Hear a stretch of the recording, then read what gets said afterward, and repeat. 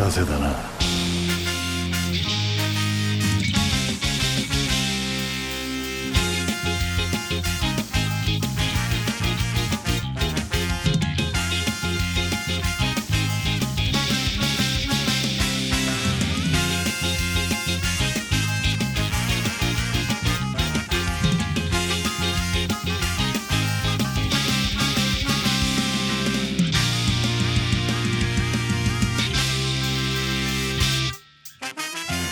Hello, everyone, and welcome to the AdCast, a podcast for the study of modern visual culture. I am your underground golfer lesbian, Soup.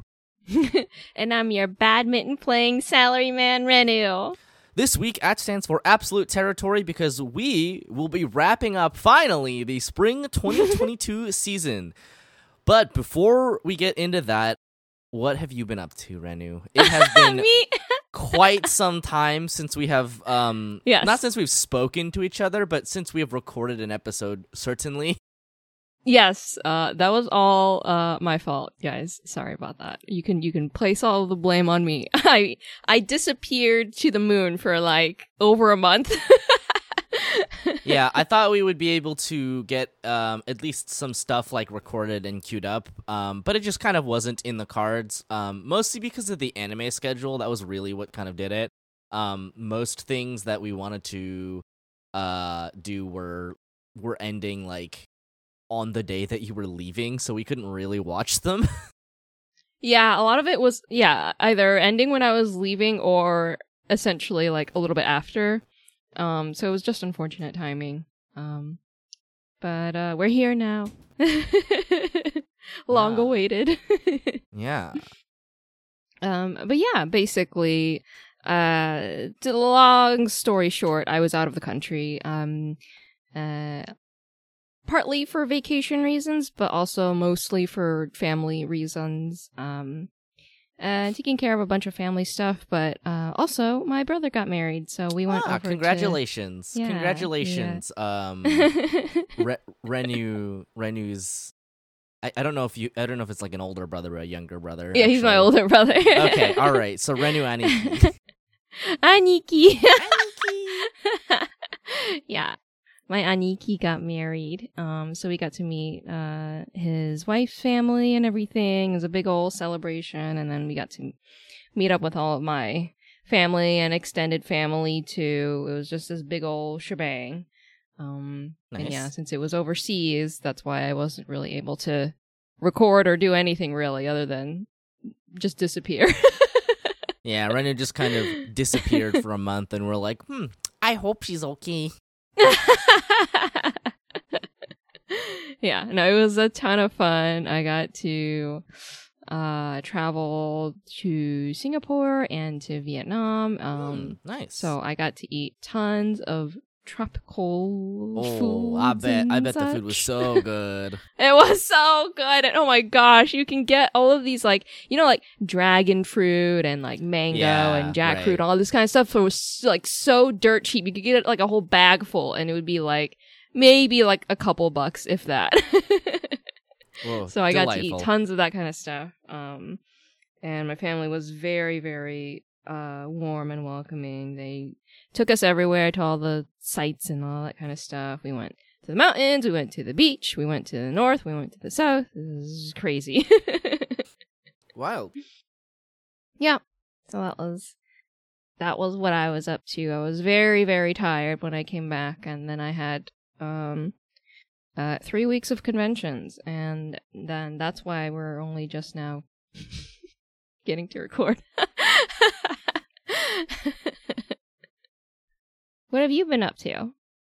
I have, man, God, it's been so long since we like talked about anything that I like that don't even all of the stuff that like I would probably had in the bucket has like sort of just fallen out of my brain. Like I have I think been up to stuff. I decided or rather I should say my Friday D&D group has decided to start playing Pathfinder 2nd Edition, which is really exciting. So we're all learning that system together. And there are it's been a little slow going, just because none of us are really that familiar with the system. But it has been an interesting experience. I've actually I have things that I like about the system much better, and then things that I think are about the same, and then some stuff that I think is if not worse, more annoying. Because the system is more granular. But we've been enjoying it. I mean, we're having a good time. So can't really say much about that, to be honest.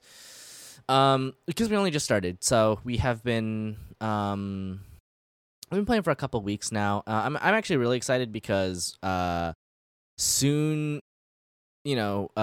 once we kind of have a better grasp of the system, obviously everything's going to go a little bit faster. We can kind of really get back into the flow of what a game is like.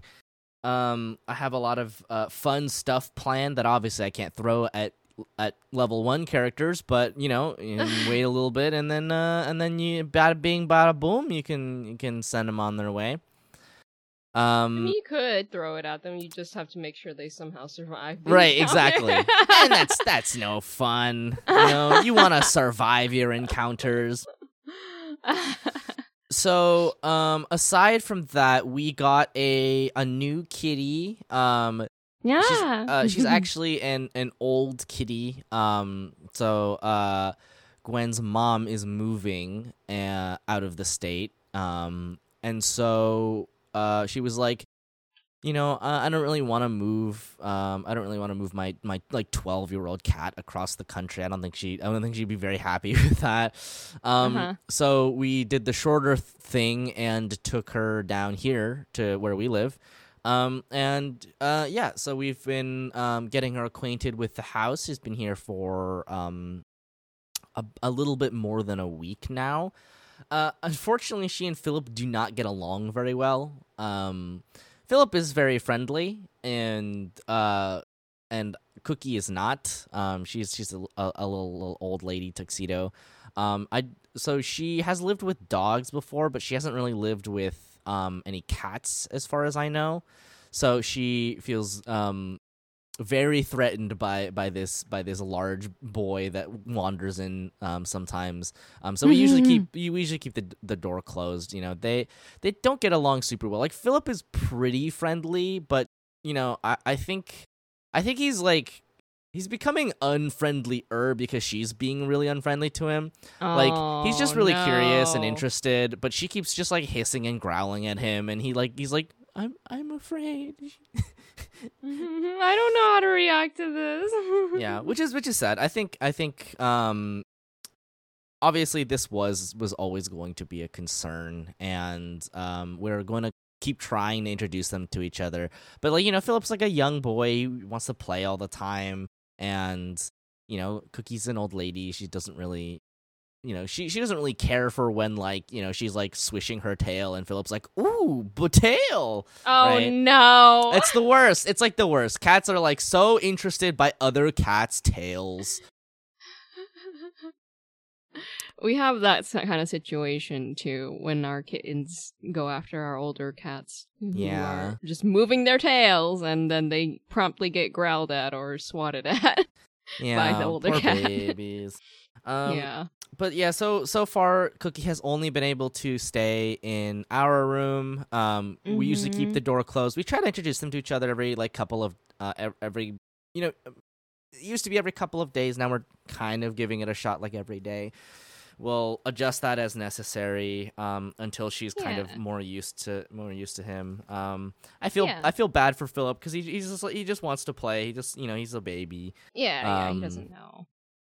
And he's never experienced such harshness in his life. Nobody yells at him except for when we yell at him.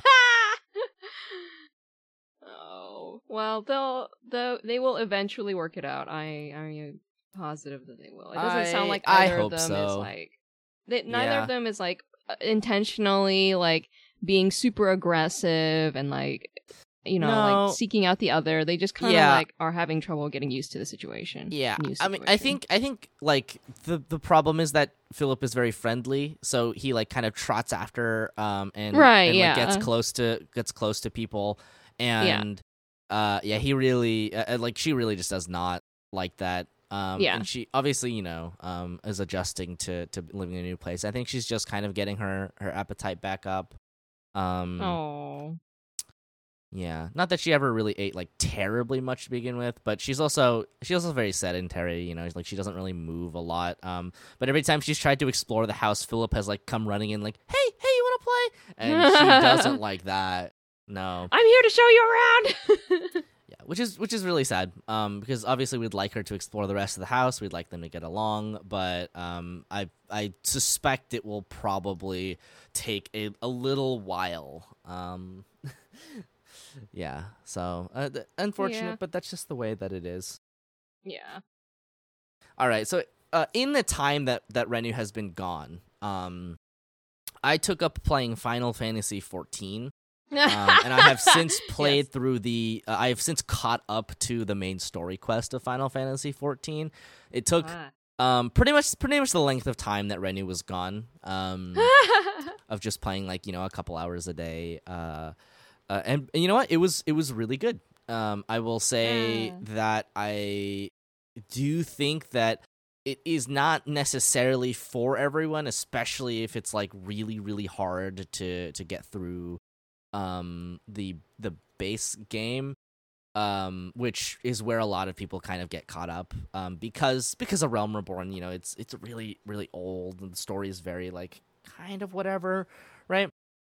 But the thing is that it's like it has given me an appreciation for like ultra long form content, right? Just like stuff where there's just so much of it that it is able to build on itself in a good way.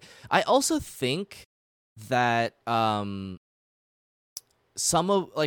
think that the writing of Final Fantasy XIV is just like so top notch good. I think it is some of the best game writing in like the last like 5 years or so, I guess.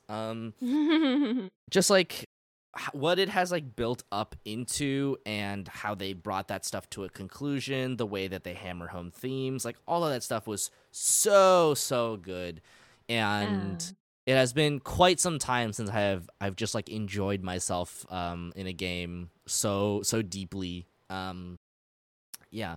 Now, obviously, like, if it's not that interesting to you, you don't have to play it. I think it is. I'm very happy for having played it, and I think the game itself is very aware of what it is, and that makes it better at telling its own story, which I think is really cool.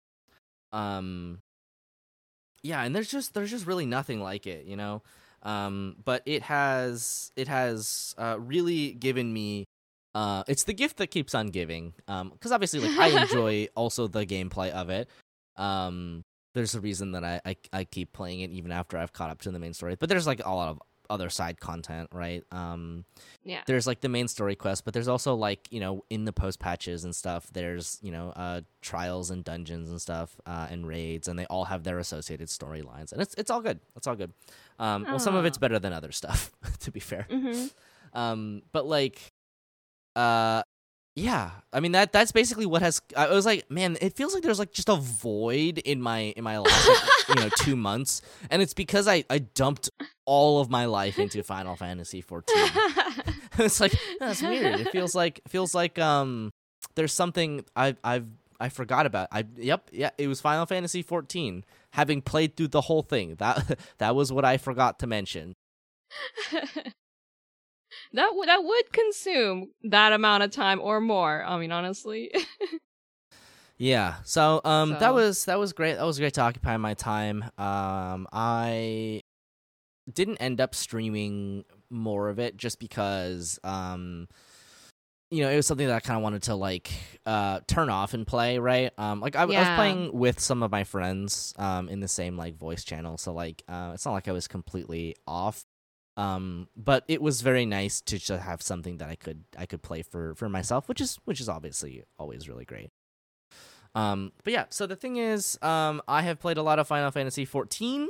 That is primarily what I've been up to. But there is one more thing that I want to talk about before we get into spring 2022 anime, and this is about anime. But So recently, Renu, you and I got together with some of our friends and watched the Made in Abyss movie. Oh no! Oh no! And like, so like, what the fuck? Okay. So, like, anyone... Okay, first of all, big spoilers. But also, anyone who's watched Season 1 of Made in Abyss can get a really good impression of the anime, but also kind of see the direction that it's going, especially towards the end of the season. And if you are interested in watching the movies, I would say, like, huge content warnings for that kind of... that level of stuff. Huge content warnings for child abuse, amputation, gore, body horror, human experimentation, just like the whole gamut of awful things.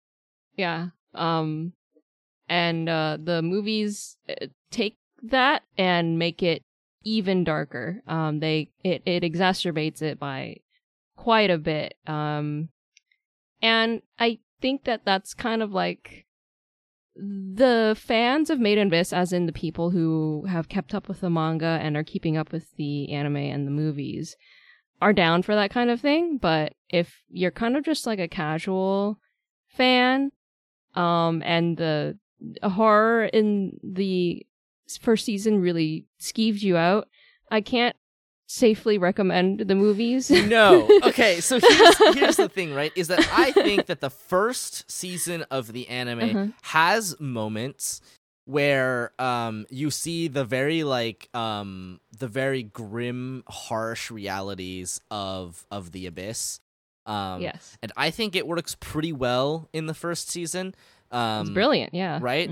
It works very well. It feels like it's meaningful and impactful, and that it's actually like it kind of is playing into this like coming of age story. The problem with this arc is that there is almost a little bit too much like relish in the gruesome aspects of it. Like, the thing is that this feels a lot less like the kind of coming of age adventure story that season 1 was, and it feels more like watching a fucked up animated Saw movie. Like, the thing is, like, you can this is not to say anything bad about Saw or the people that watch it, because I think media like that has its place, and I think it is completely fine to enjoy that kind of stuff. Personally, I don't like it, right? But, like, you know, my tastes are not going to be everyone's tastes. But, like, the sort of stuff that happens in Made in Abyss is, like, just kind of especially heinous in, like, a really stomach-churning way. Like, very, very, very, very big content warnings. I would just skip like 5 minutes ahead if you don't want to listen to this. I'll give you like 5 seconds to do so, starting now.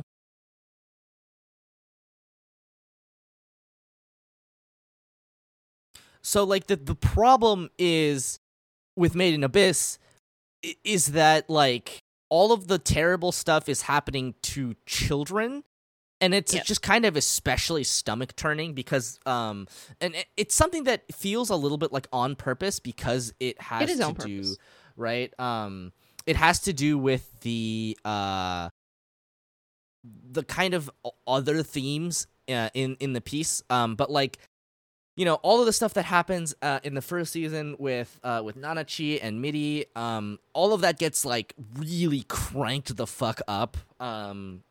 In this movie, and like you watch like not one but at least 2 different like amputation sequences. Like, there's a weird piss sequence. I cannot like me as a person, I really just can't stomach watching that kind of stuff. I think for a lot of people, like especially if, you know, like stuff like gore or guro doesn't really bother you, like that's fine, whatever. But like I can't. It turns my stomach physically in a way that like makes me so deeply uncomfortable that I like don't want, right? Like I think it is okay to be made to feel uncomfortable in certain ways. I'm not sure about the value of this necessarily. It feels almost like the author is like enjoying the suffering of these children like a little bit too much, a little bit more than I would have liked, right? And like obviously, you know, at the end of the day, like this is like a fictional piece, right? It's not actually hurting anybody. It's not even like it's like child, you know, like lolly stuff, right? Even though there is kind of like a weird hint of that. There's like a weird aspect of that where it's just like, oh yeah, you see the you know, his pee gets big when we touch him and stuff. And I'm like, I didn't need that. It's straying the line. I kind of want to say that it is in that territory, but like it doesn't go like so deep into that territory that's all it is about. Right. I think it's straddling that line, and obviously I feel like you can infer some sensibilities about the author, but at the same time, like the piece itself is also, it kind of speaks for itself in that like what you see is what you get. Like as far as like the content goes, like it doesn't really imply like sexual abuse, really. But there is a lot of just like, you know, other jacked up shit in there, right? And it's like, you know, not to but like it was not for me, and it was not comfortable to watch. And I think if you have watched the first season and you kind of know the content, just know that you're gonna get more of that. It has really turned me off of watching more, which is really funny. Because it seems like what really surprises me about Made in Abyss is how much mainstream appeal it seems to have. Like a lot of people seem to really like it, and like that's fine and interesting, and that's like fine and cool or whatever, right? I'm just like, it's just like weird because like it feels like I'm watching I'm watching like a train wreck with a bunch of red flags planted in it, and like nobody can see them. And like, to be fair, in season 1 when we watched it, we were like, oh, there's some stuff, but like it was like the plausible deniability of season 1 was like, oh yeah, you know, it's like, it's kind of whatever, right? But like now I'm just like, oh no, it's like worse in retrospect, actually. Yeah. I would say I think I don't know whether the mainstream appeal is due to the first season of the anime, or if it's just because people like this type of story. I can't imagine that would be the case. So but... okay, this is what I will say is I do think that like the story itself is not without merit. I think that especially all of the supporting characters and the antagonists especially are written in such a deeply disgusting but compelling way. You know, you get this in season 1 with Ozen. I think there's a sequence where she like, you know, breaks like one of the children's limbs or something so that they won't continue further on, but you kind of understand where that's coming from. But then she's like, oh, but let me tell you about fucking Bondrewd. That guy's a nutcase. And then you get down there and you're like, oh yes, this is the worst. And then like he just continues to live after it. Like he dies a bunch of times, and then he's just like, anyway, it's all cool. I'm still here. And you guys can continue down, and I have no problem with that. And we're like, we have major problems with you still being alive. Yeah, we don't. First of all, we don't need your blessing to continue, and second of all, they had two quote unquote final conflicts with him. At first, they had this plan and it worked out, and then it turns out, oh my gosh, they found out that it's not going to work. And then the final confrontation where, again, it didn't work. Yeah. And they just have to, they literally, I mean, not literally, but like, Nanachi says the equivalent of, we've come to an understanding, we just... Right, and it's like, have you, though? I'm not sure that is the case. This man has committed worse than war crimes, I would say, against many, many children, and you're saying you've come to an understanding. This is what frustrates me about Made in Abyss, because I think that the writing itself is good. I think it's actually pretty stellar in many regards. And I think that the problem for me is that the Bondred, the main antagonist of this season, of this arc, is a really compellingly evil character, except for the fact that like all of this weird like turning children into juice boxes thing like exists. Like, okay, don't get me wrong, I think that the revelation of what that is and why it is makes sense within the universe of the world. I'm not saying it's not cohesive, right?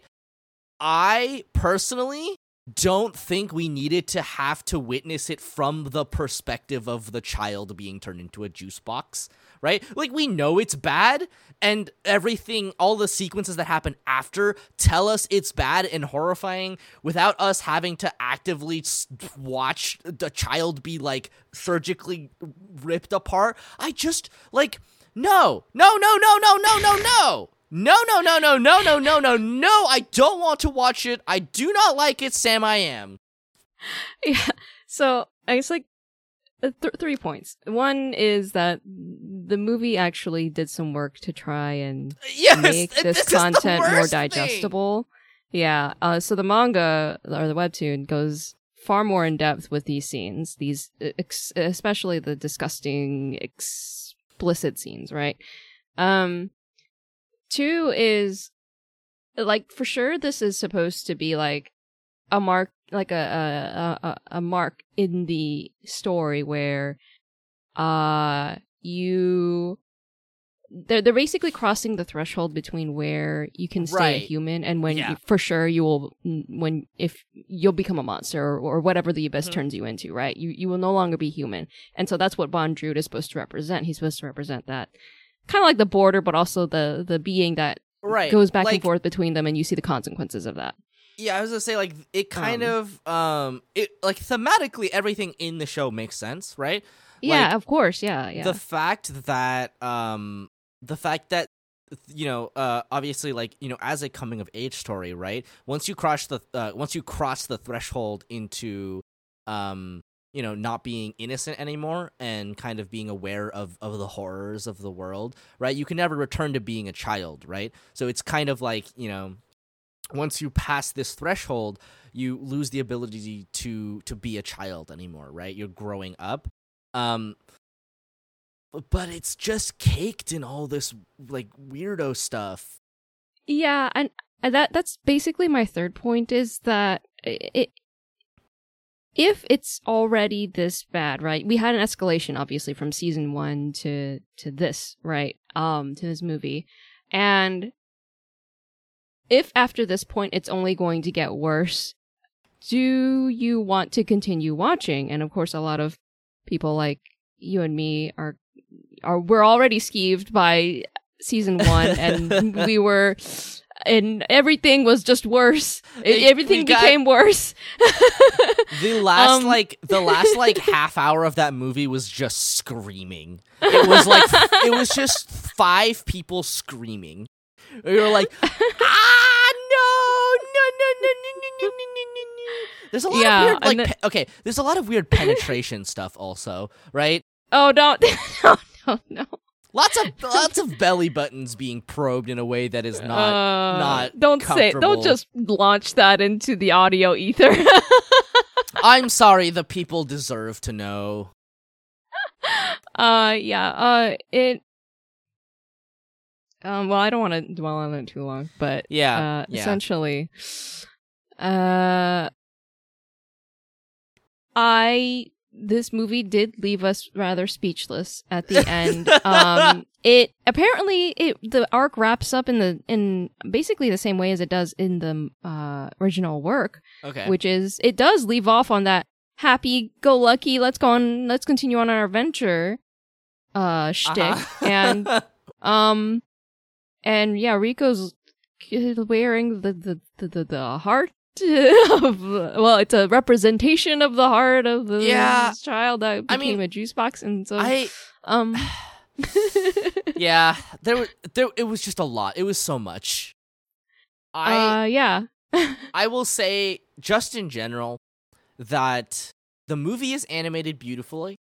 Oh yeah. It's gorgeous. The music is so good. It's like continues to be stellar. Yeah, some of the best like audio composition work out there in terms of anime. Yeah. The production value of this, of this series is really, really good. Like even season 1 of the anime, the televised anime, the production value was like really stellar. The soundtrack by Kevin Penkin specifically really stands out as being something that a lot of people remember. Yep. But the thing that, I mean, it's just kind of like an elephant in the room where everybody's like delicately dancing around the fact that like the author probably enjoys depicting these scenes a little bit too much, right? Like, and then like the thing is, like, it would be weird if that stuff never came up again. Like if that was just the end of it and everything else past this was just a happy-go-lucky adventure with like an emotional conclusion or whatever. That would be bizarre, but it would also not be great if it continued, right? And like, okay, this is like where your personal mileage will vary. Everybody has a different personal tolerance for this. Personally speaking, it is difficult for me to continue watching this. One, because of the actual content that I'm bearing witness to, which turns my stomach in a very visceral way. But the other is just knowing, like, the knowledge.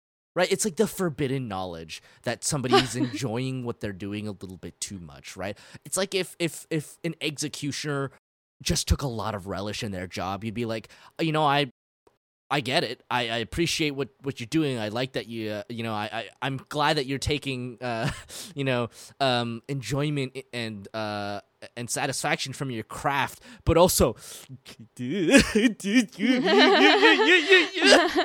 right? Yeah. You cannot get around the fact that whatever piece of media you're consuming, you're going to question the author's intent. You want to know what kind of story they're telling, and you want to, connect all of the themes together, because eventually their intent like is just the thorough line, right? Right. And so that's where I'm at that's where I'm at crossroads with this series, because on the one hand, I love the world building. Of course, I want to see the children succeed in their adventure. I want to see Rico discover the mystery behind what happened to her mom. The mystery behind Reg's origins and stuff like that. Yeah, of course. And then the other half of it is, of course, like, do I want to suffer just to get there? And I question what the author's intent is. Did he make this work to cause the children suffering, or did he, or is it still going to be? It seems like it's just kind of like, because of the way that this arc ended, the way that it just kind of left turns into a happy ending, it kind of almost feels forced. Right. It doesn't even almost feel forced. It feels very forced. Yes. That it's still going to be a happy, not even a happy, but just an adventure story in general, right? Is it going to be 90%, 99% a girl fest, but involving lots of children? And then the 1%, we gotta remember we're still an adventure story. Keep going. That's gonna be the like little box that we put all of this terrible stuff in. Mm-hmm. That's where I am confused. Because season 1 for sure feels like, this is an adventure story. And then now that we've watched the movie, it's like, is it an adventure story anymore? Or is it just the thin facade? I don't know. I feel like the answer is like, you know, it is both, right? It contains multitudes. I think that the way that the plot is written, the way that the characters are written, I think there's a lot of care put into the world and the characters and their motivations and how they got so warped. I think there's some interesting discussions to be had about, you know, the sort of thematic implications of this mystery that exists that people are attempting to solve. And it drives some people to treat other human beings like objects, and how that the narrative obviously frames that as a bad thing, right? I think in general the actual narrative remains relatively intact, but you can kind of just like see you just see a lot of the author, for better and for worse, and like, you know, like I said, for me personally, that is a value proposition that like just doesn't work out for me. But I think for a lot of people, it will work, or they'll be able to look past it, or they don't really care that much.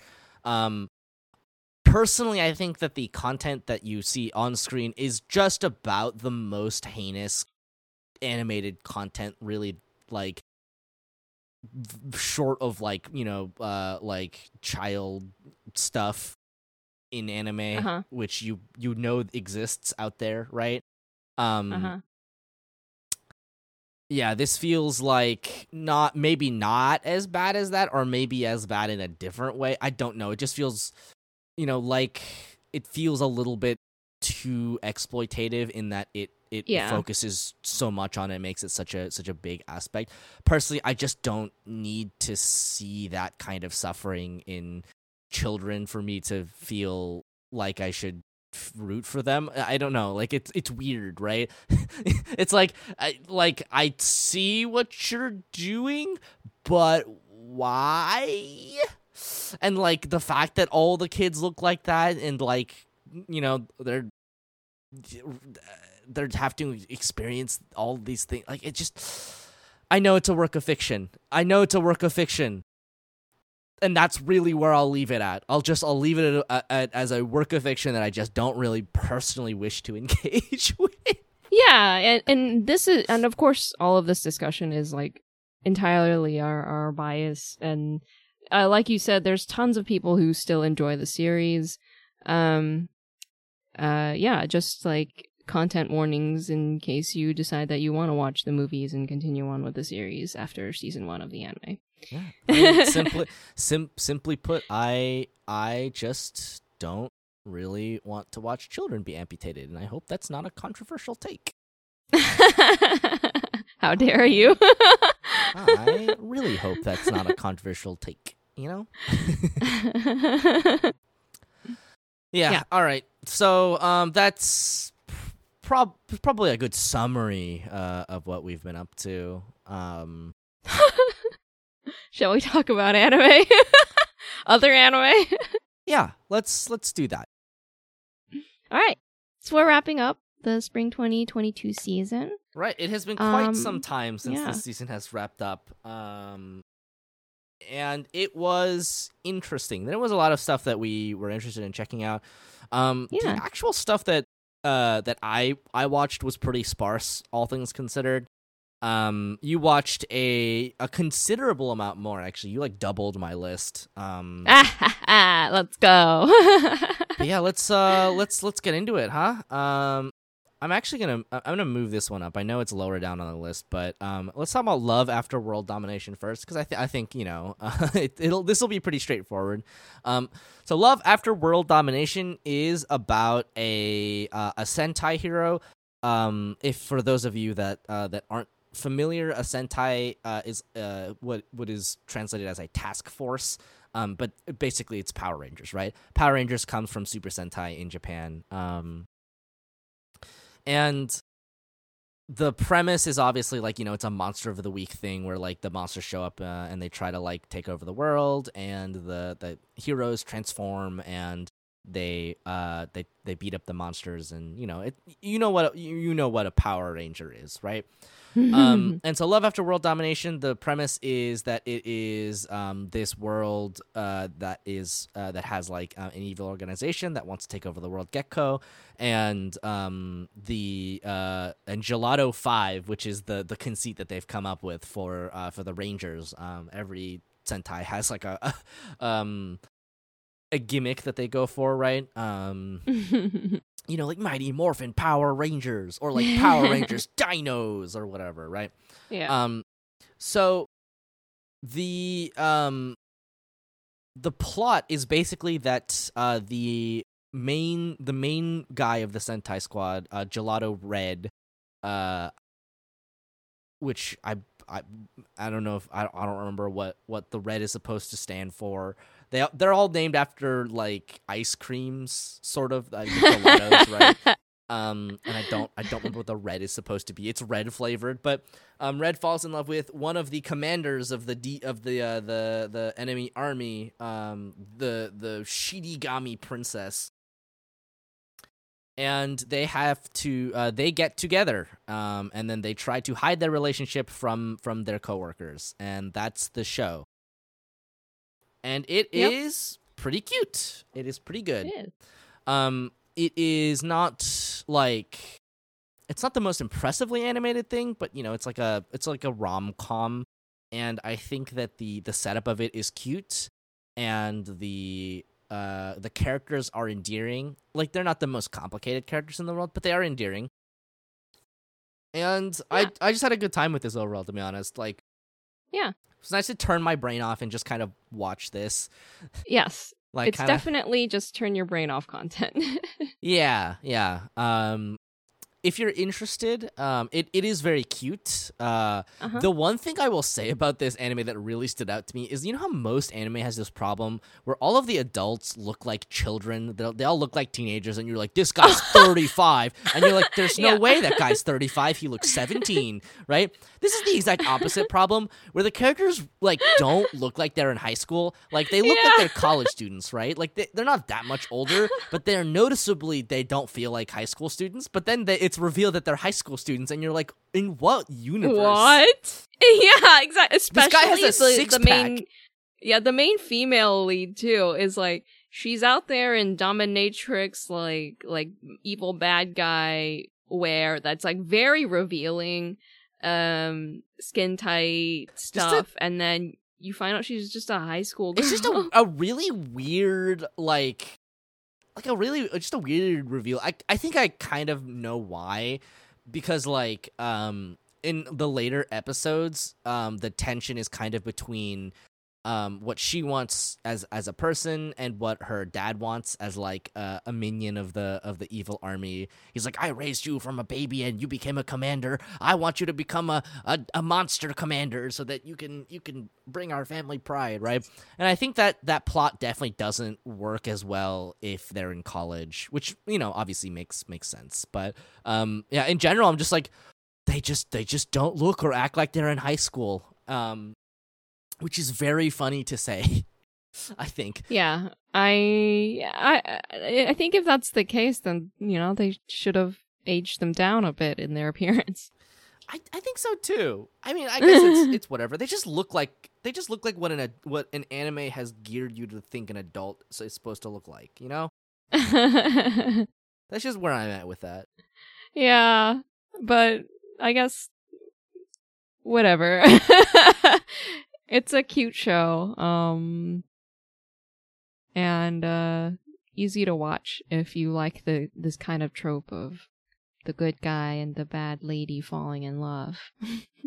Yes, it's very endearing. I think it's done pretty well. It never feels like it's like, yeah, I don't know. I think because it doesn't really focus a lot on the things that a normal like rom-com focuses on. Like, I think a lot of Japanese rom-coms are based around like miscommunication, and like there is a little bit of that, but I think for the most part it's just kind of two very sincere people being in a relationship. It's like weirdly refreshing in that way. Yeah. Yeah. And I like that it shows them being in the relationship and like navigating that, and it's not just like, oh no, will they, won't they, for like 20 episodes. Yeah. Yeah. Anyway, so yeah, that show's pretty cute. I would give it the seal of approval. If you want, just like a cute, mindless rom-com to watch. Yeah. Yeah.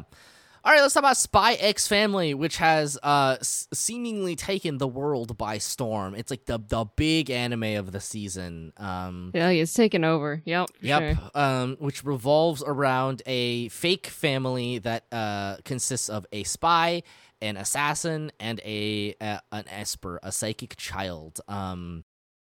And basically it's set in this like kind of East-West Germany kind of setting where you have two countries / like a country that's split into two that have very severe tensions with each other. And the spy agent Twilight's main job is to try to make sure that the world doesn't implode, right?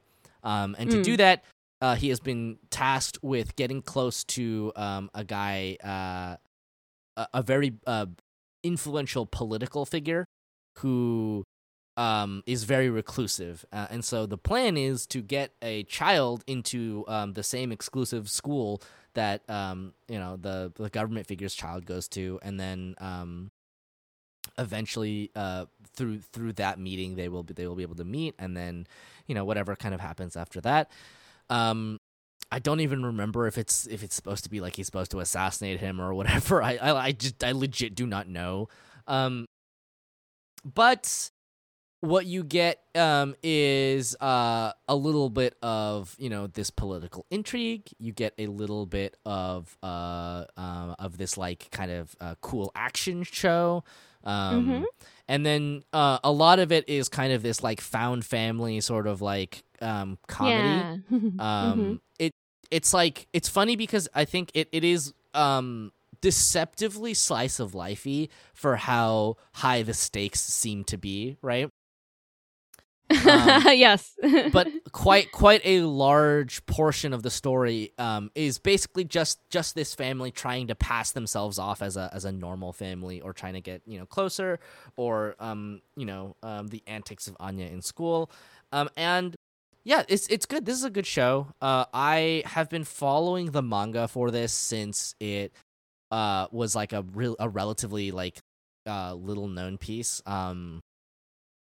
Maybe I think I've been reading it since it got published, actually.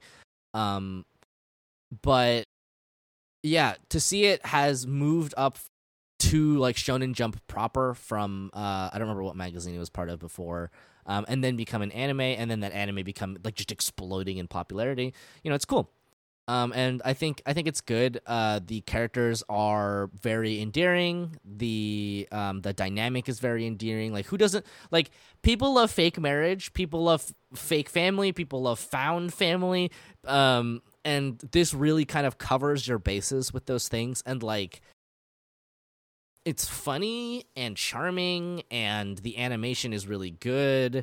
The action sequences look really cool. Like, the thing is that the manga is good, and I think it's popular for a good reason. But the anime really does a great job of expanding upon the manga's strengths and turning it into a piece that is like this is like one of those things where the adaptation is like generative, right? Like, it feels like the adaptation is like adding new elements to it that is improving the work, and that's really cool to see. It feels just like a lot of care and attention and craft was put into this anime. Especially the action sequences look really, really good. Yeah, I love this. The way that the story is set up just seems so brilliant to me. The way that it just kind of like, it feels like it just hits all of the right notes in a way that for most of the general populace, and I imagine that this is the case, you'll just find something that you'll really enjoy watching, whether it's like Lloyd being a cool action spy dude, or the heartwarming family sequences, or any of that stuff. Really, there's so many angles that this one work approaches that you can latch onto, and I think that's contributed a lot to its it's a worldwide appeal. I saw so many cosplayers for this series. Yeah. I was gonna say, like, this is really the series, right? Like, last season it was My Dress Up Darling. It was last season, right? Yeah. So last season, obviously we had My Dress Up Darling and all of the kind of like the Maureen cosplays, and like it's cute because like the show is about cosplaying fictional shows, and then people cosplay the fictional shows in the series itself. And then this season it's all the time, baby. You know, she's waifu of the season. No, it's so cute that like I mean I got to see like families cosplaying as the spy family. Yeah, there's always like because it's very funny because like in recent years there have been a couple of like pretty high profile anime where children are like a focus or like a big part of the story, and that really encourages like families to kind of like do group cosplays like that, which is always really cute. So cute. But it's also really funny because if you look back, the like dearth of characters for which that would be appropriate is like it becomes funnier in retrospect. Like you would like imagine if you saw a family cosplay and the family cosplay was just Gendo Ikari, Unit 01, and Shinji, right? Like stop it. You'd be like, no. Stop it. Like there's like it's like even when you look at like shoujo series, it's really hard to find, it's really hard to find like children to cosplay and like wholesome family relationships, because like a lot of times shoujo revolves around the female lead being dispossessed in some way, maybe being an orphan like in Fruits Basket, or being abused by their parents, or like motherfucking Usagi drop. Like, no, you would never do that. Oh no. So that's very funny. But yes, it is. I think that it's because the characters are very like, they're very charming and they have obviously a couple of traits to them, but I think they kind of nail the like the gap-moe of what people want in the current year of our Lord 2022, right? People find a kind of like ditzy, clumsy person charming, but also people want to be stepped on and have their spines broken by a mommy dami. So like, oh my what if God. you could have both in one character? I'm telling people love MILFs. It's a known fact. But yes, the popularity of this show has taken over the internet. So like, I mean, really, do you need us to tell you how we feel about it? Like, it's good. We like it. We would recommend that you watch it. Stamp of approval. Bump bump. I don't know how much more I have to say about that. I mean, obviously, aside from just like, it's always really interesting when you get like a piece about, political sort of tension and unrest, and then just sort of like in the middle, maybe not in the middle, I guess, but like in the sort of political sphere that we have globally speaking that exists now, like the fact that Shinzo Abe got shot with a homemade gun and fucking died. Yeah. that is actually fucking wild to me. Like, I cannot believe that I really didn't think that I would live to see that happen in a country like Japan, of all places. Like, we've had a lot of assassination attempts for presidents here, some more successful than others. But like, man, it is usually just so like, so on the level of like, you know, normally it's like somebody puts in progressive policies and then some like right-wing wacko just like goes nuts, right? It's really weird to kind of see the opposite happen, where like this really terrible like war crime apologist grandson of the guy who did all of the war crimes in Manchuria and got to be prime minister for some reason gets basically karmic retribution. Like, he really sowed those seeds and then fucking reaped them, and like that's bonkers. Anyway, let's talk about Kaguya-sama. Okay. Not to linger on that. So Kaguya-sama, this is the 3rd season. And wow. So like Spy X Family was obviously really good. And like elevated its source material in a meaningful way. Kaguya-sama takes that to the extreme. I can't believe this how much they improve each season. This show went fucking bonkers. Like season 1, you know, they kept things interesting with the angles and stuff. Season 2, they decided to like really kind of one up themselves, and then season 3 they just went wild. And I think what happened was that the choices made for the presentation of season 3 have kind of a lot to do with the fact that they didn't have the just the sheer manpower to have insanely high production value all the time. So what they did was they just went in a really specific direction with it, and it works so well, and no anime is like this. It's so fucking wild. It's like, it's a school anime, so you wouldn't expect that they would need a ton of animation and pizzazz and all this kind of stuff. Like, you would expect that maybe more out of like a fantasy anime or something like that, something a little more action packed or whatever, or you know, supernatural or anything like that. But it's a daily school anime, and the effects and all of the animation is just absolutely buck wild good. The voice acting, of course, continues to be amazing. Stellar. Oh my goodness. And the story, of course, is great too. It's just so entertaining to watch. Yeah, everything about Kaguya-sama is just golden. Because the source material is obviously very good.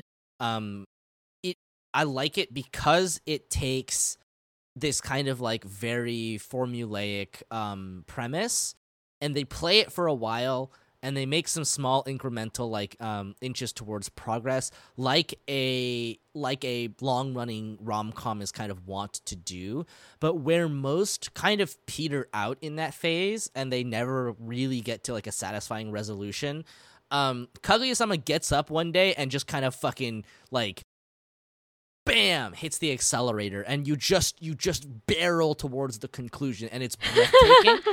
And the way that the anime is depicted, I sincerely believe that whether the decisions to add all of the memes and effects, like the purposefully bad fragmented artifacted green screen, the sequences where characters just fucking fly into space, the sequences where they're like, you know, I sincerely believe that Kaguya-sama is the best directed anime of the year, and I think there's like very little contention in that regard, because it's pretty fucking stellar, and very few things feel like it. It feels so like interestingly almost like postmodern in a way, in the way that Sayonara Zetsubo Sensei was, or in the way that something like even something like the Tatami Galaxy was, but it obviously is more grounded than those series and has a essentially moving plot, right? It feels the camera angles actually, and the sort of the etherealness of some of the shots make it feel almost like Bakemonogatari, you know? It has that like Shaft like otherworldliness to it. And at the same time it's like undergirded by this like really compelling and simple and straightforward story that the characters continue to make worse for themselves. And it's just endlessly entertaining. And then just when you think like, oh, that's it, right? They fucking hit you with the confession scene, and it fucking takes your breath away. It is literally breathtaking. And oh my god, right? Like it is very difficult to be able to pull off a climax like Kaguya-sama pulls off the climax of season 3. And what's incredible is that there's more arcs after this of Kaguya-sama, and I hear that they're actually really good, and that's bonkers to me too. How do they improve upon what they've already accomplished? I don't know. I have no idea. I feel like I vaguely heard that they might be making a movie, but I might be making that up. Or like an OVA or something. But whatever comes next in Kaguya-sama, I am keeping a very close eye on. But like, it is incredible. Because it's not just like they add weird effects, right? It actually really enhances the physical comedy. Yes, it does. Because like in manga, right, you have the visual and you have the literature kind of aspect of it, right? So you know, you can play off of those two things.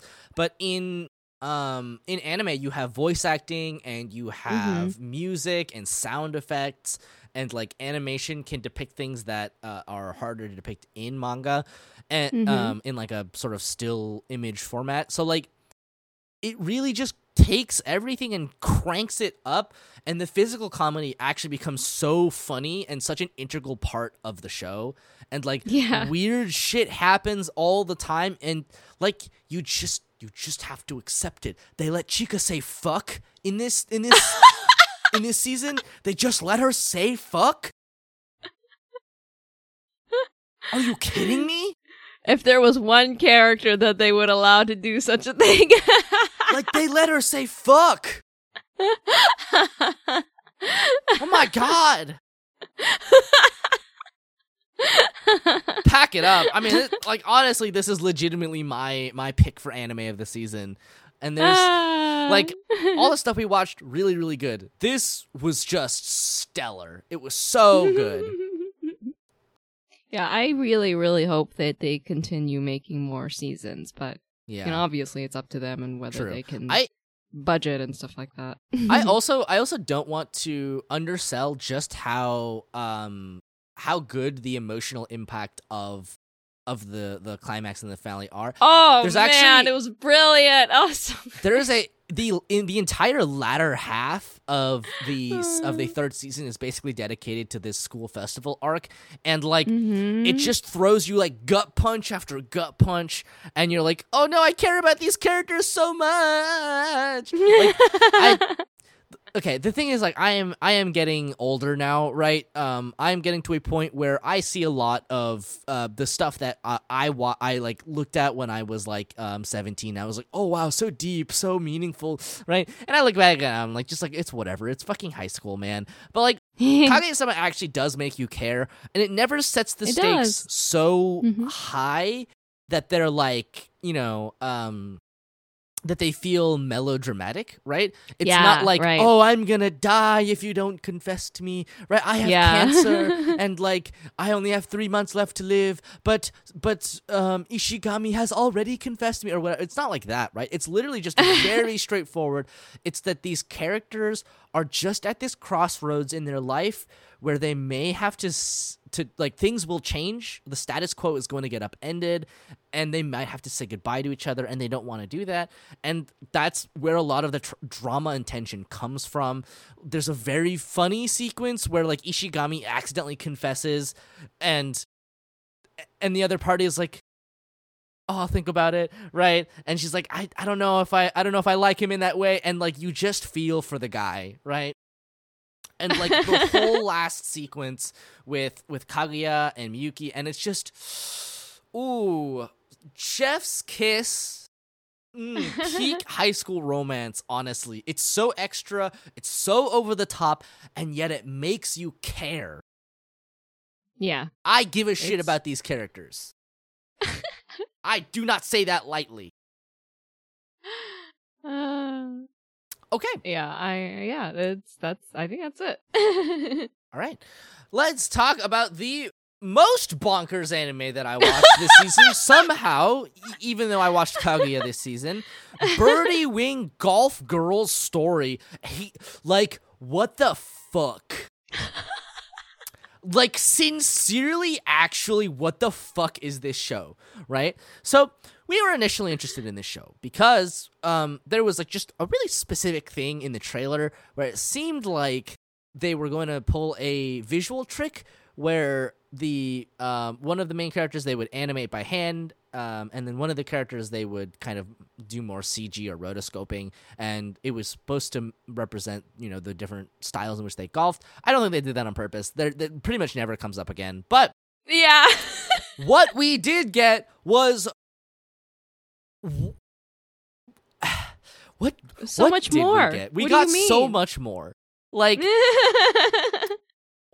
think about what you would imagine a golf anime would be like an anime about golf.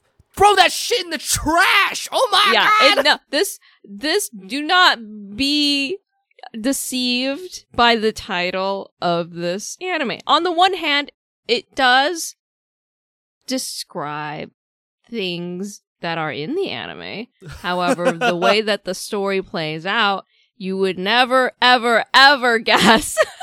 So here is the thing, right? Yeah. This is an anime about golf, but it's not just an anime about golf. It is about a character named Eve, who is an underground golfer. She makes her money by golfing with people, like, basically illegally gambling on her golfing specifically. Like, she'll be like, okay, if I beat you, I'll get this much money or whatever, right? And that's already kind of a bonkers place to start because, like, why would that exist? Okay, but that's like you started with the most normal part of the show. No. You are correct. That is why I started there. That's the most normal part of the show. Right, yes. Keep that in mind, listeners, as we proceed. So, that's where we start. That's where we start. And then there's another character who is a golf prodigy. She is the child of two professional golf players, two of the best professional golf players to exist. And she has been raised since birth to play golf, and she is probably the best young golfer. And so she enters a young golf tournament to prove that she's the best, because her mom is like, you're going to do this. I own this golf brand, and doing this will make you the best golfer, and it will also raise the stonks of my brand, right? And while she's there in this fictional European country, she meets Eve. And so they get to know each other, and they golf against each other. And young golf mistress is really into it. She has never felt this way before. And so the entire tournament takes place in about 2 episodes. Okay? All right? And then Yes. And then they part ways, and then they're like, "Oh, we're going to play another game of golf, right?" And young golf mistress has to be shipped back to Japan. She's from Japan. Bye. And so like neither of them are able to meet up because she has to go to Japan. So she's like, "I'll wait for you here." But golf underground golfer Eve has to pay back the debts to the golf mafia, right? So that was how she got into this young golfers tournament, was by asking the golf mafia, right? And so she has to golf somebody, and she has to golf this sexy snake lady who she's like having a hard time golfing against until she realizes it's because this sexy golf snake lady, this golf fucking freak who's like, I will use your body if you lose. Right? So like lesbianism, I guess, right? It turns out that what she's doing is she's unzipping her bodysuit and letting her like musk out, and it's affecting the other golfer's sense of balance. And what the fuck? But that's not even the most jacked up part of the show, because afterwards, she loses, Snake Golf Freak loses, and Eve rushes to go to that golf match with Aoi, who is the Japanese golf mistress, and they just miss each other, right? And so she's like really upset because they couldn't meet each other, right? It's like this like Makoto Shinkai like misconnection thing, but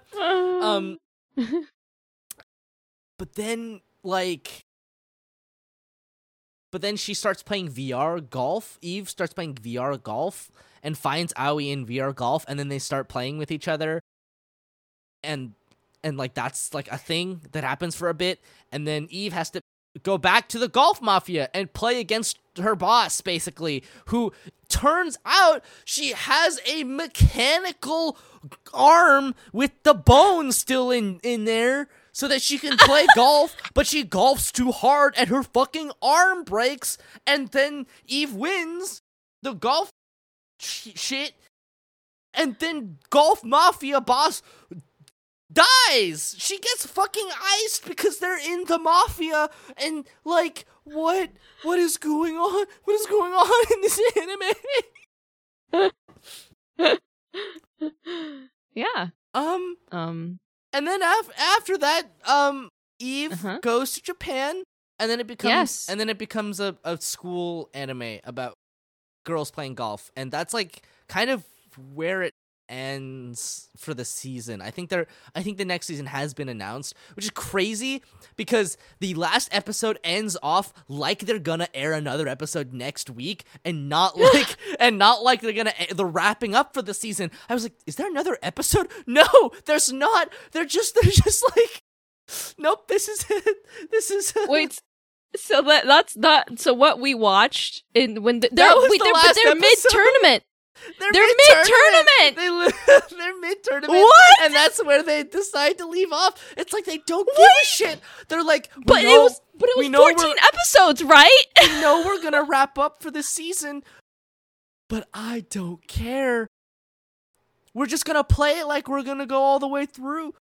And you're like, what? So like, what the fuck? Why? So also not to sell this as more gay than it is. This show is like really, really gay. And I don't mean that in the like normal queer baity way of like gay. I mean that in the kind of like Yuri on Ice, like they're fucking married kind of way. But they didn't smooch or give each other rings like in Yuri on Ice. I've heard it's not official. They didn't kiss on the lips. But, oh yeah, that's right. She did give her a little smooch on the cheek or whatever. But yeah, exactly. Eve kisses her on the cheek and is like, "It's very fun to watch you get flustered, and if we win, I'll give you more kisses if that's what motivates you." And you're like, "I'm going insane."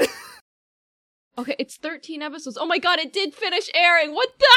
Yeah, that was the last episode. And also literally the manager is like, "Oh no. Like, I was really into this. I can't let them be in the same bed together." And you're like, there's only one thing that can mean. The only thing that can mean is that you perceive them as being romantically compatible. And like, I'm going to go fucking nuts. What is this show? Whatever expectations I had of this show, it continually kept breaking because the show moves at this breakneck pace where it will take what normally a normal sports anime will depict in a season or in 6 episodes, and it will do it in 1 or 2 episodes. because they just cut all of the useless crap out, and they're just like, here's the most batshit parts. And you're like, Birdie Wing Golf Girl story, I don't know if I want any more golf. And it's like, I do not care, you are getting more golf. You're getting more. I just don't know. I don't know what to give as a verdict about this series. I don't know if it's good. I think okay, well, it's definitely not good because the pacing and the story are all over the place. But on the other hand, it's the kind of not good that is super entertaining. So if you're that kind of person that likes to watch like quote unquote bad stuff, like bad movies or whatever, because they're really funny and that's what's deemed to you as like good content, then you will perhaps enjoy the absolute madness that occurs in this anime, because we only actually skimmed the iceberg. Like there is so much more to the way that they tell the story and the way that scenes are broken down that is just crazy. Like she had this whole like the sequence where she is like she's like reminiscing, but she's like alone in every scene, and it plays out kind of like a karaoke movie with like sorrowful music playing in the background. She just has a whole sequence where they just play that, like just scene by scene, like her standing in different parts of the city reminiscing alone, and it feels like lyrics should be playing on the bottom of the screen. It feels like Baka Mitai, like it feels like Baka Mitai, the video for Baka Mitai. But also when Sexy Snake Golf Freak is like, I'll show you the pleasures of being a woman, or whatever she says, right? Fuck, do you know what Eve says in response? She says someone is already in my heart, and she is talking about Aoi, and like I can't make this shit up. She also golfed. She swung her club and shot the golf ball through a train. Yes. Through a moving train.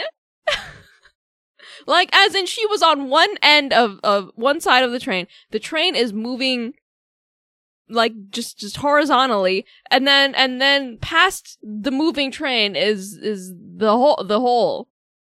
And she just like pew. Yep, she shoots her shot through a moving train. There's one where she shoots straight through a tree branch and breaks it and just powers through with sheer, I don't know, drive power. Like, this show is bonkers in a really similar but different way to the way that Kuroko no Basuke is ostensibly about basketball. Anyway. Would I recommend watching Birdie Wing?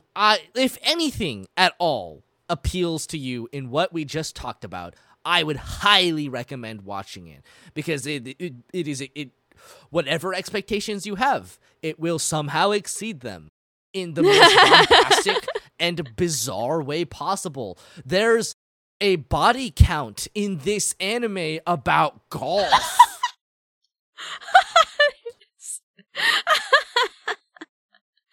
Yeah.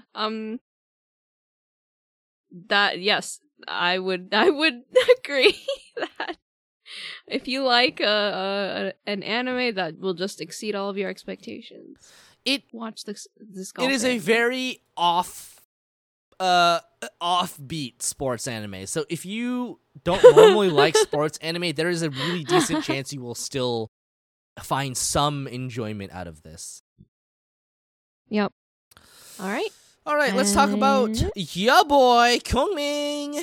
Let's go! This show was a delight. It, by all accounts, like just based on the premise and everything like that, like should have been a show that was just like kind of like Birdie Wing, honestly. But it ended up not only just but it also exceeded expectations, I should say. But in a really, really great way, as in the quality of the story and the music and all of that was just so much better than I thought that it would be going into this anime. Yes. Yeah. I think this anime is very clear about what it's about. Like, I think what it is about is like written on the tin, right? It is about a young sort of aspiring artist getting some help to achieve their dream, right? And it really doesn't pull any surprises in that regard, right? Like, the actual arc of it is pretty clear because it's, her sincerity and passion for her craft will carry her through and win the day. But of course, there's just like the plot element of like ancient, famous Romance of the Three Kingdoms strategist Zhuge Liang is her advisor, right? It has like reincarnated isekai'd into modern day Japan, and I think it just plays off its premise and central gag really well, while also maintaining this very sweet, sincere story. And I think what goes a long way to the story feeling like very interesting and cohesive is that the characters are just all very charming and endearing. Of course, you really sort of grow to love all the characters. You see a lot of their perspectives. But I think the central thing about this show really is the music. So obviously, it's about Eiko. She's a kind of like an EDM-esque singer, and her sort of goal is to become a famous singer because her background was, she didn't have any kind of reason for living, and then heard this performance, and it gave her a reason to live. And it's just very nice, right? But the music itself is really, really good. You mentioned in the sampler that the singing parts are done by Kuroneko. Yeah. And very, very good. Obviously, there is a lot of rapping. And it takes up quite a considerable amount of the anime, and it's really delightful, actually. I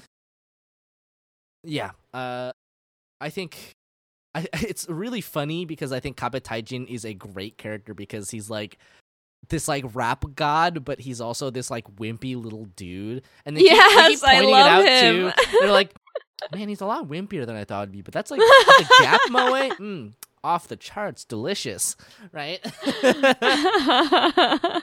So all of that very delightful. The music is stellar. It is easily the best part of the show. And then there's kind of the rest of it, which is just like about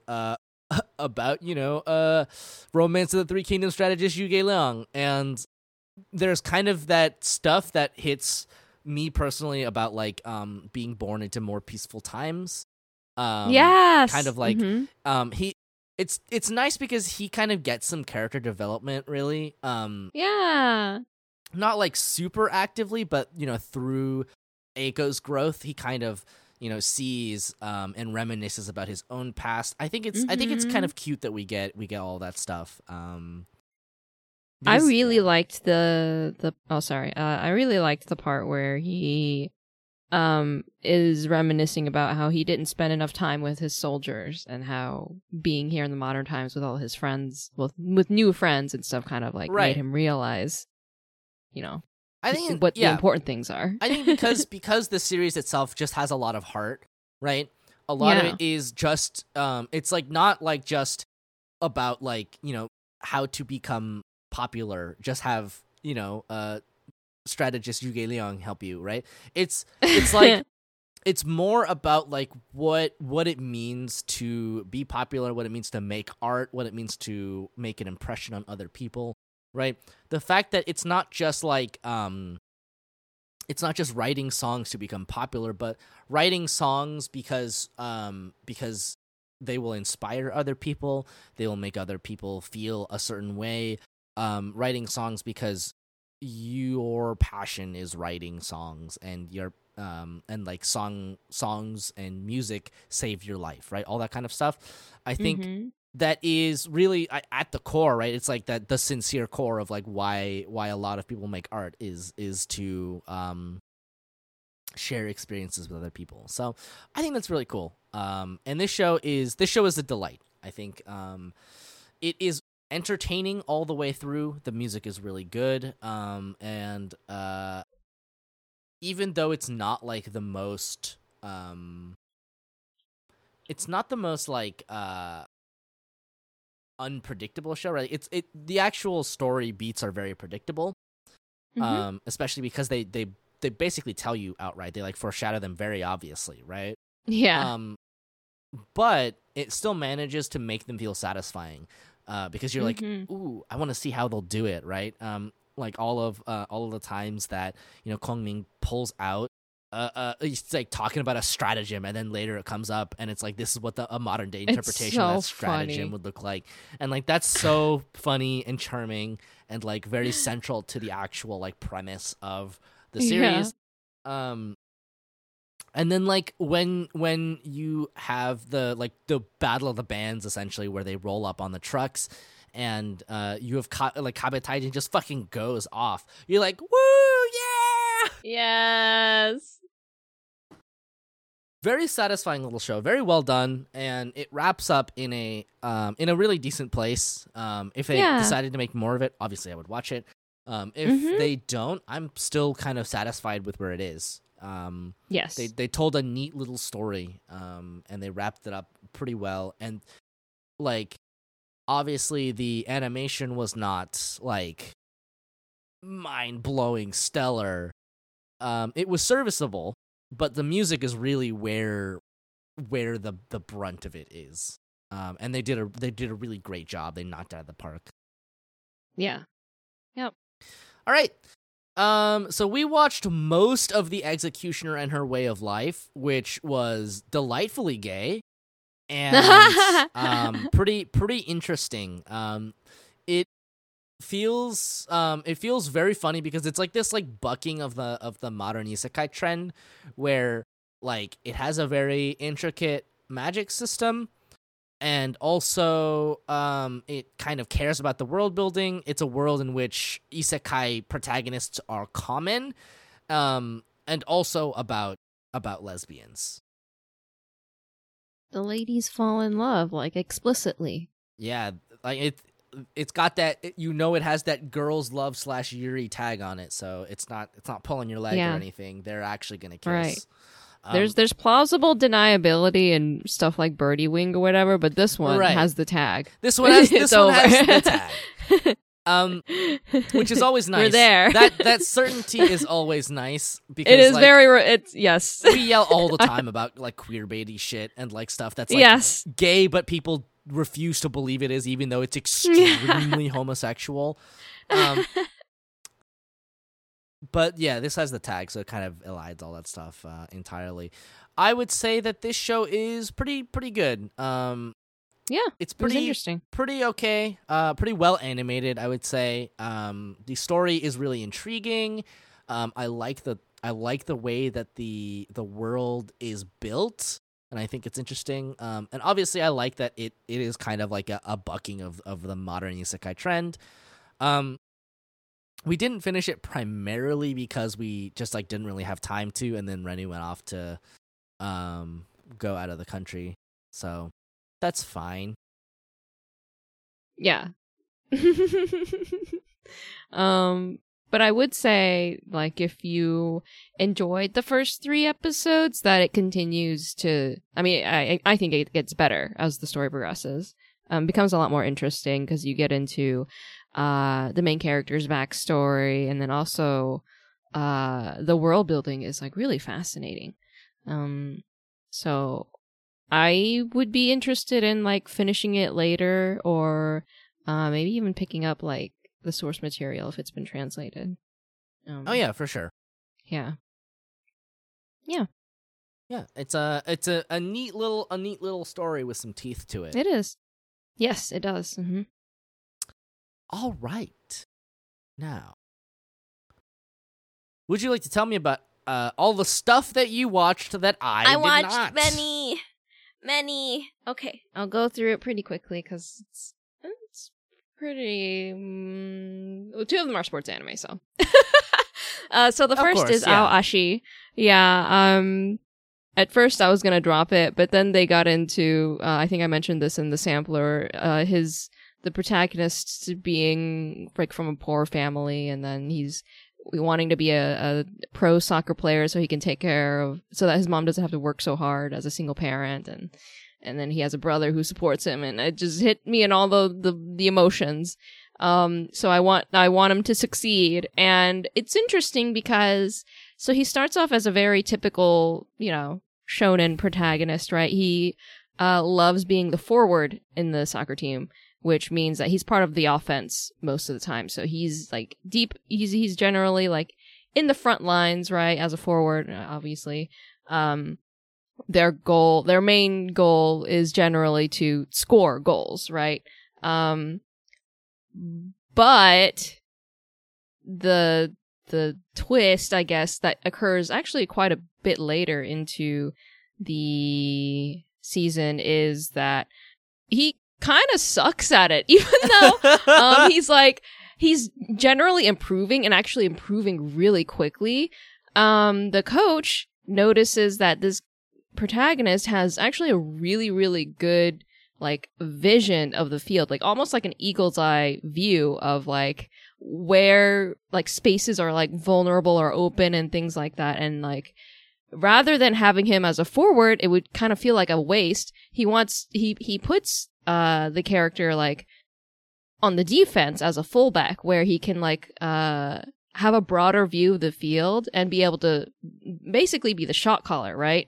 And my man's hates this. My man's wants to be the hero. He wants to be the cool guy scoring all the goals, gets all the attention and all that kind of stuff. And so I kind of like watching this shonen protagonist type of character get put in his place. Oh, yeah. It happens so many times in this anime, and I think that's like one of the reasons why I really like it, is it doesn't just enable this like punk attitude or whatever. It really like helps this kid mature into a team player and hopefully eventually into a mature soccer player. But yeah, he gets slapped down a whole lot, but you end up kind of rooting for him because his heart is in the right place and he keeps working really, really hard towards his goal. He doesn't, give up and all that kind of stuff. So, right. Yeah. I like it. I'm still watching it because it's continuing. Yeah. So next is Reman's Club, which is finished. It, I would say, is a more approachable sports anime. It's not that shonen type of sports anime.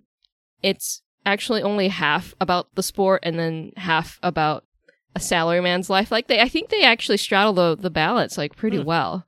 And so I think that's why it's entertaining, because it isn't just about the badminton.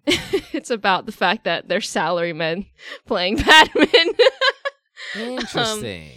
Yeah, no, it was really entertaining. I think I almost wanted them to have a little more time to dig deeper into the characters and like kind of flesh them out more. As it stands, it's a little bit shallow, but it's still just overall like a nice light watch, and the animation is really, really good. Nice. So if you want an approachable sports anime, yeah, this one isn't just about sports. Listen, we love any sort of storied genre that makes a that is suddenly about like middle-aged men. I don't know what it is, but anytime you have a genre that's like, normally for like boys, like young boys or younger women, and then you're just like, Okay, but what if we made like salary men do it? I'm like, ooh, all right, sign me up. Yes. Yeah, no, my investment was already there. As soon as they said that it was going to be about salarymen playing Batman, I was like, yes, yes, yes, yes. And yeah, it is. It is actually that. It is about salarymen. So sometimes it's about them needing to make a sales presentation, and sometimes it's about my man's has achy knees and he can't play, and so You the love other people have to to cover see for him. it. Yeah, it's so good. Yeah. So next, I also watched Dance Dance Danseur. That one is technically finished, but it leaves off on the "and the story continues" kind of ending. Because the source material continues. But oh my god, the beginning of the story that you and I both watched was like very lighthearted. I mean, this dude just wants to dance. I mean, aside from him losing his father and everything, Right. and him battling with that, the general tone of the story was very light. It's like he just wants to get over. You want him to just get over his insecurities and become a dancer because that's what it feels like he's meant to do. Mm-hmm.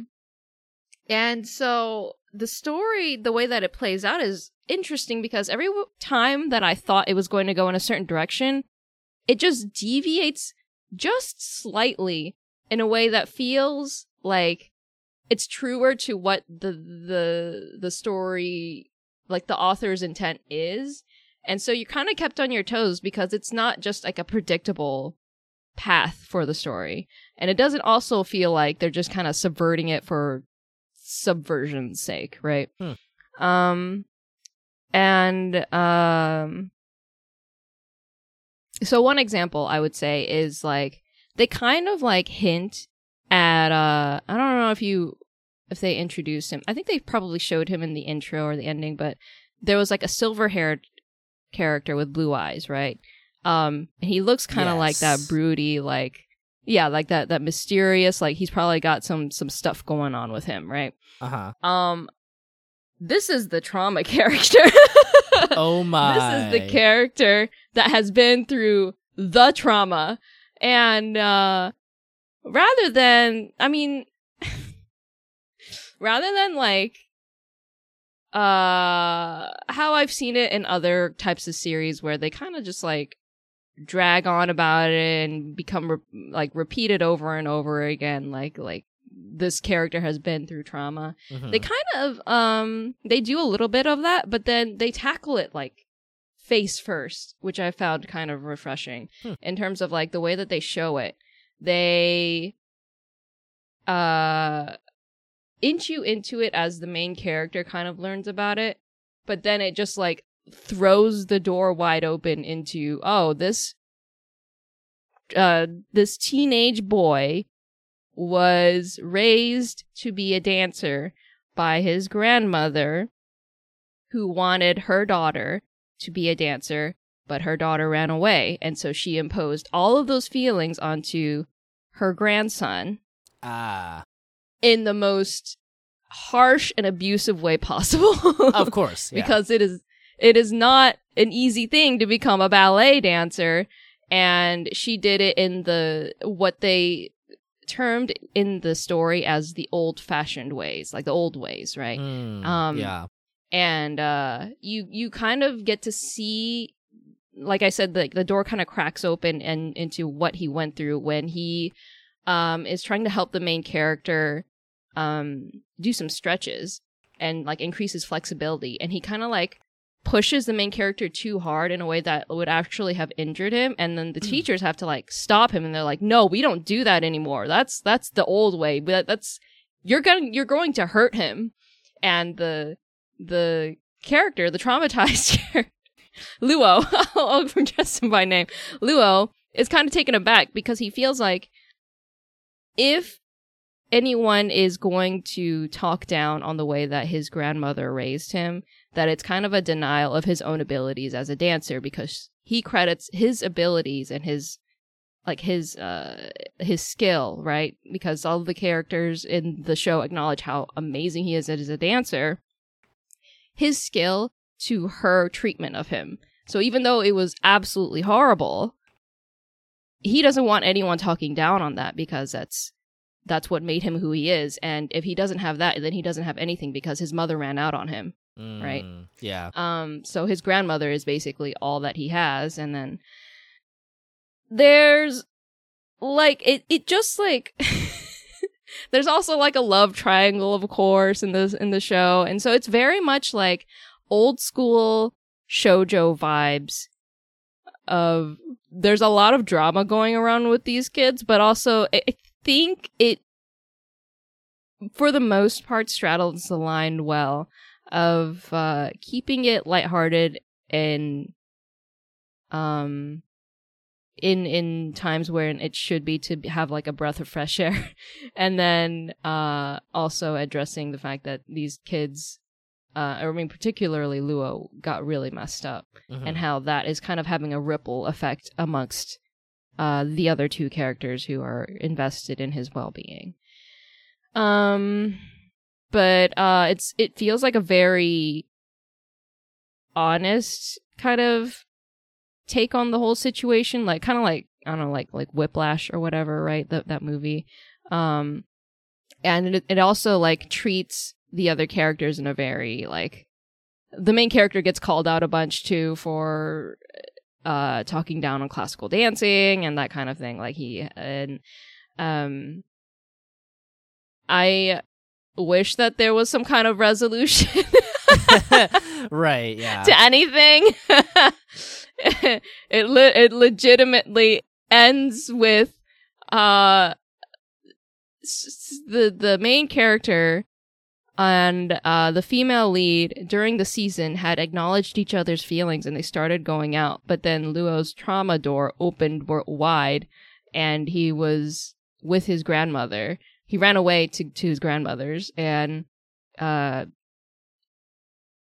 female lead ends up staying with Luo, and the main character gets dumped, and then he goes to, I think, high school, or no, he goes to, he graduates or whatever, and that's how it ends, and that's how the season ends.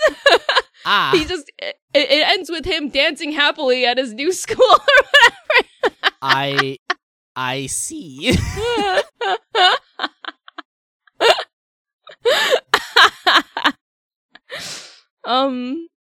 Yeah, maybe read the manga, but the animation was actually really, really pretty.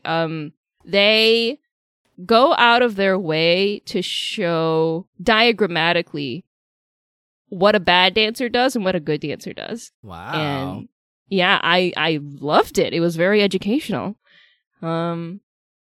Yeah, so it's a good series.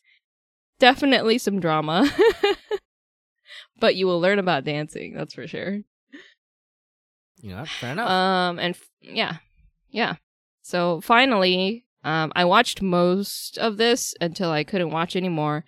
Heroine Tarumo no Kiraware Heroine to Naisho no Oshigoto. So this show was the one that we complained about in the sampler, I think. Yes. Yep. About like, the main girl, she's so lovable. She's got bushy eyebrows, and then a lovely personality, of course. And then the two male leads whom we absolutely despise. We hate those male leads. They do go the route of them kind of slowly but surely becoming more fond of the female lead, because of course they would, because she's amazing. And at one point she ends up injuring herself trying to help them during like a fan meetup thing. And the thing is that she's at this school to run track and field. Right. And so her injuring her, I think it was like her leg or her ankle, was a huge deal. And it made me dislike these boys even more, even though they didn't actually do anything to cause this. Listen, those boys are just the worst. Yeah, no, I don't. Then So the story, we liked it for the main lead, female lead, but we also liked it because she had cute female friends, right? They were supportive and so lovely. This is the part where I dropped the anime, which is the big reveal. Oh no. The whole time, you are given these little crumbs about how there's this adoring fan or whatever who likes to send the boys letters, right? Lip and Lip or whatever their group name. And the letters sound really sweet, so no red flags there. But eventually you learn that the person sending the letters is the female friend with the glasses. Yep. And she hates the main character and is out to destroy her. Yeah. And that's when I stopped watching. I was like, that's enough. I can't take this anime anymore. I don't want to see the main lead develop feelings for the other two main boys. I don't want to see them fall in love with her, even though she's a queen and she could just stomp all over them. I definitely don't want to see the friends betray her. Or one of the friends betray her. Like, I know that probably, the sort of like arc of it's actually really quite a predictable show in the sense that you know exactly what's going to happen. It kind of tells you. Yeah. Yeah. And you know that the arc is going to be like she's eventually going to be like, "Oh, we can be friends still. Like, I should never have let a boy get between us," or whatever. Yeah. But like, I don't want to watch them fight in the first place. These boys are so not worth fighting. Yes, that's over. exactly. They're not worth it. What? Oh my god! And they also do this whole like, I forget the movie, the teen romance movie, where they make over the female lead and suddenly she's hot and the boys are like, oh no, they do that to the main girl. Oh man! No. Thankfully, she reverts. She I think for the most part reverts back to her original appearance afterwards because she's like, I got work to do, y'all. But yeah, they did that as well. Boo. Nobody wants to see that. From what I hear from other reviews is that the season kind of just ends very rushed to kind of like very quickly wrap up the conflict with the friend and all that kind of stuff. But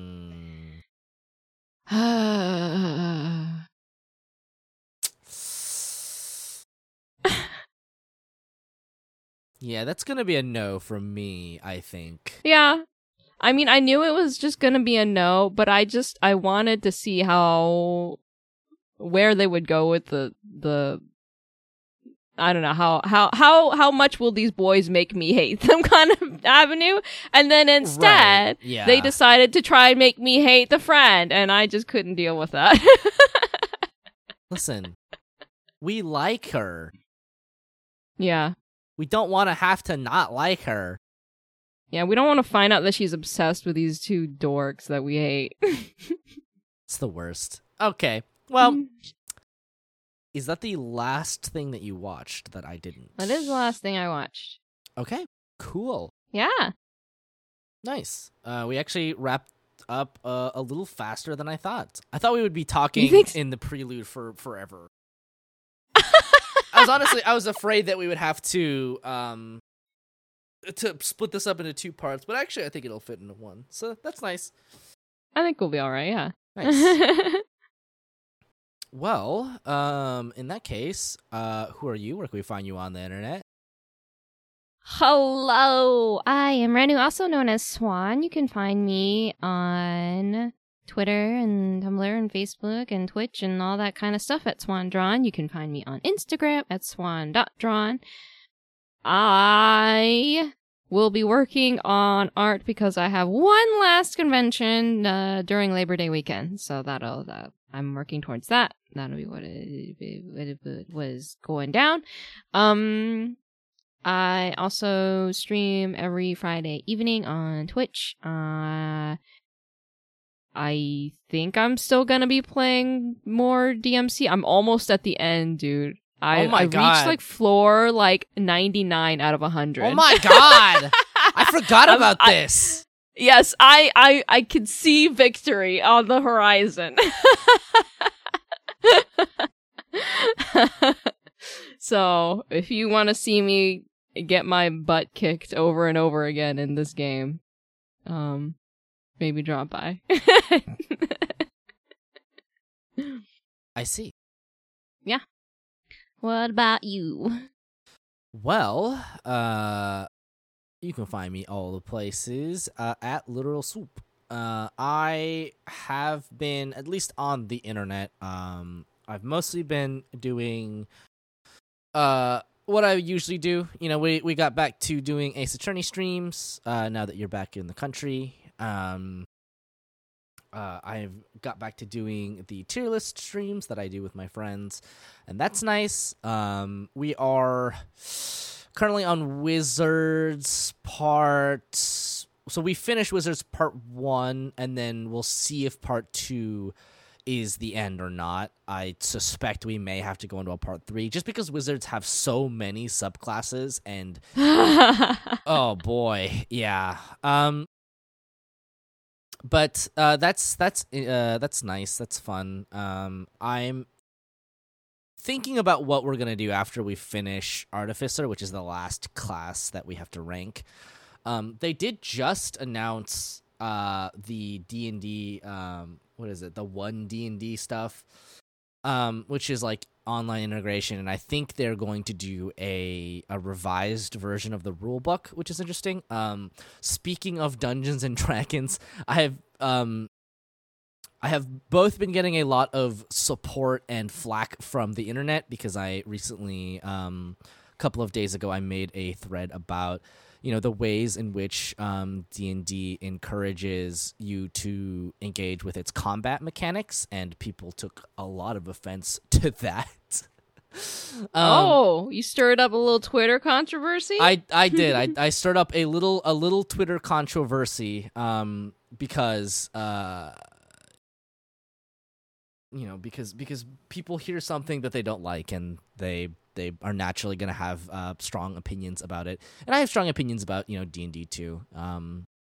But like it is very funny because it's one of those things where you try to very clearly say one thing, and no matter how you put it, people will take it the incorrect way. They'll just read their own meaning into it, and that's just how communication works, to be honest. There's not a lot you can do about that. It's a lot of people putting words in my mouth, which is always really funny. I'm just like, so you're a D&D hater, are you? I'm like, no, I actually kind of like D&D, actually. Actually, I devote a lot of time and energy to my love for D&D and playing D&D. Right. So that's very funny. I have quite a lot of thoughts about the way that D&D works as a game, but people just don't seem that interested in thinking about it that way. They would much rather just because it's like you and I come from a background of role playing, right?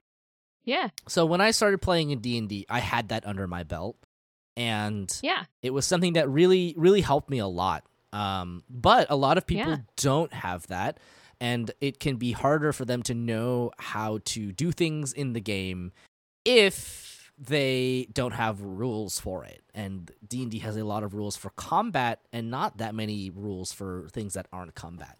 But anyway, I'm not gonna rehash that whole thing. Everybody knows I have strong opinions about things. But yeah, my notifications, I think they're just starting to peter out now.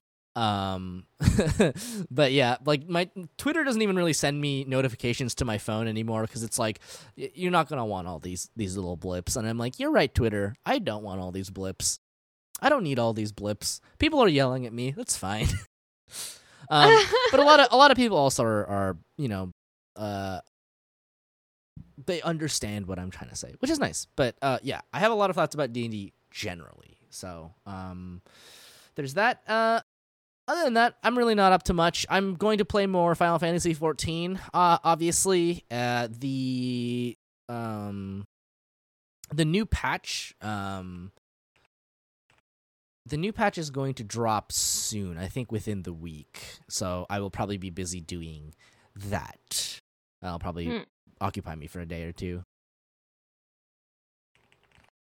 Nice. Yeah. August 23rd. So, yeah, that's when I'll be doing that. That'll be fun. I'm looking forward to it. They're gonna drop some content, some continuation of main story quest, and some raids and trials and stuff. And I'm gonna have a good time. Gonna have a good time with it. All right, that's all I'm up to. I've also been reading a lot of webtoons recently, just because it's really easy to read webtoons at work because they're formatted for your phone.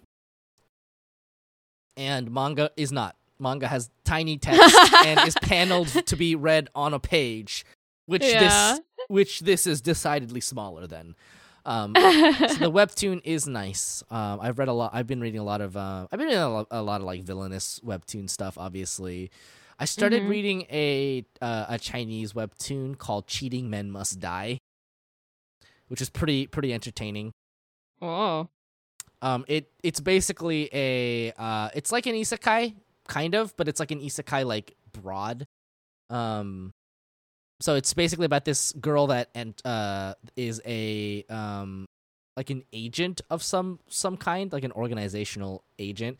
And what she does is she goes and possesses secondary female leads or spurned female characters in media properties. All of which are obviously fictional, right? They're fictional within the context, but she goes into those worlds and gets justice for the second lead, right? So it's a lot of like when you have like a story that's like, oh, I am betrothed to this person, but I don't love them. I love you, random person, right?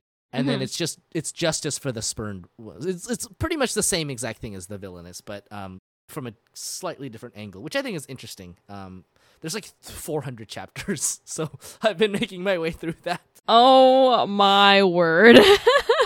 If there's anything you can say, it is that there is a lot of it, and it's pretty entertaining. At least one of them is like pretty gay. In like a lesbian way. Anyway. Nice. All right. Well, great. We'll see you probably at some point. Honestly, we're like waking up like from hibernation, so I have no idea when the next episode will come out. But yes, I think we are going to try to do a sampler. I know it's a little late for a sampler in this season, like later than usual, because normally we release a sampler and we're like halfway through the season. This time we're like almost done with the season. But we'll do a sampler anyway. We'll talk about all the anime and stuff.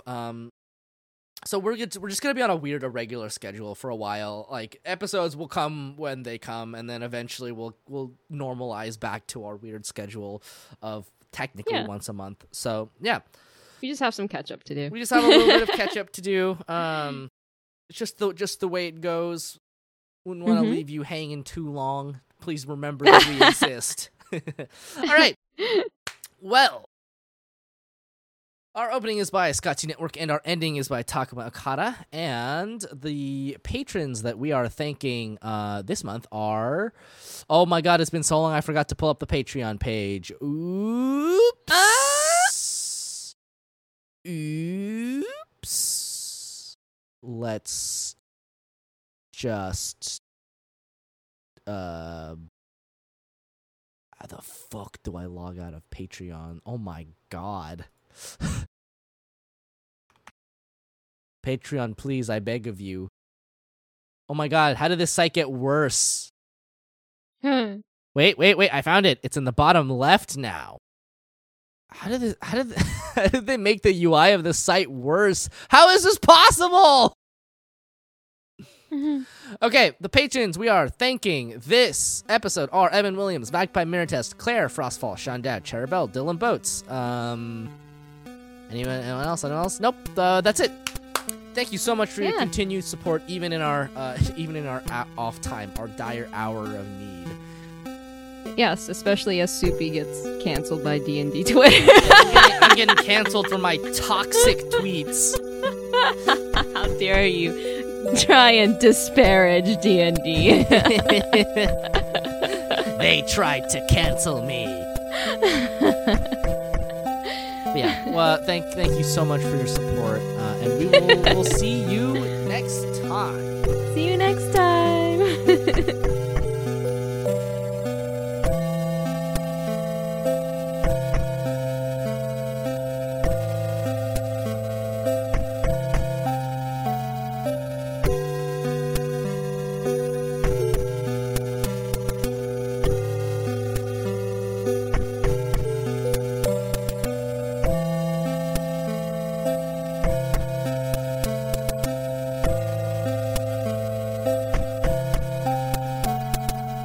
さようなら。また明日ね。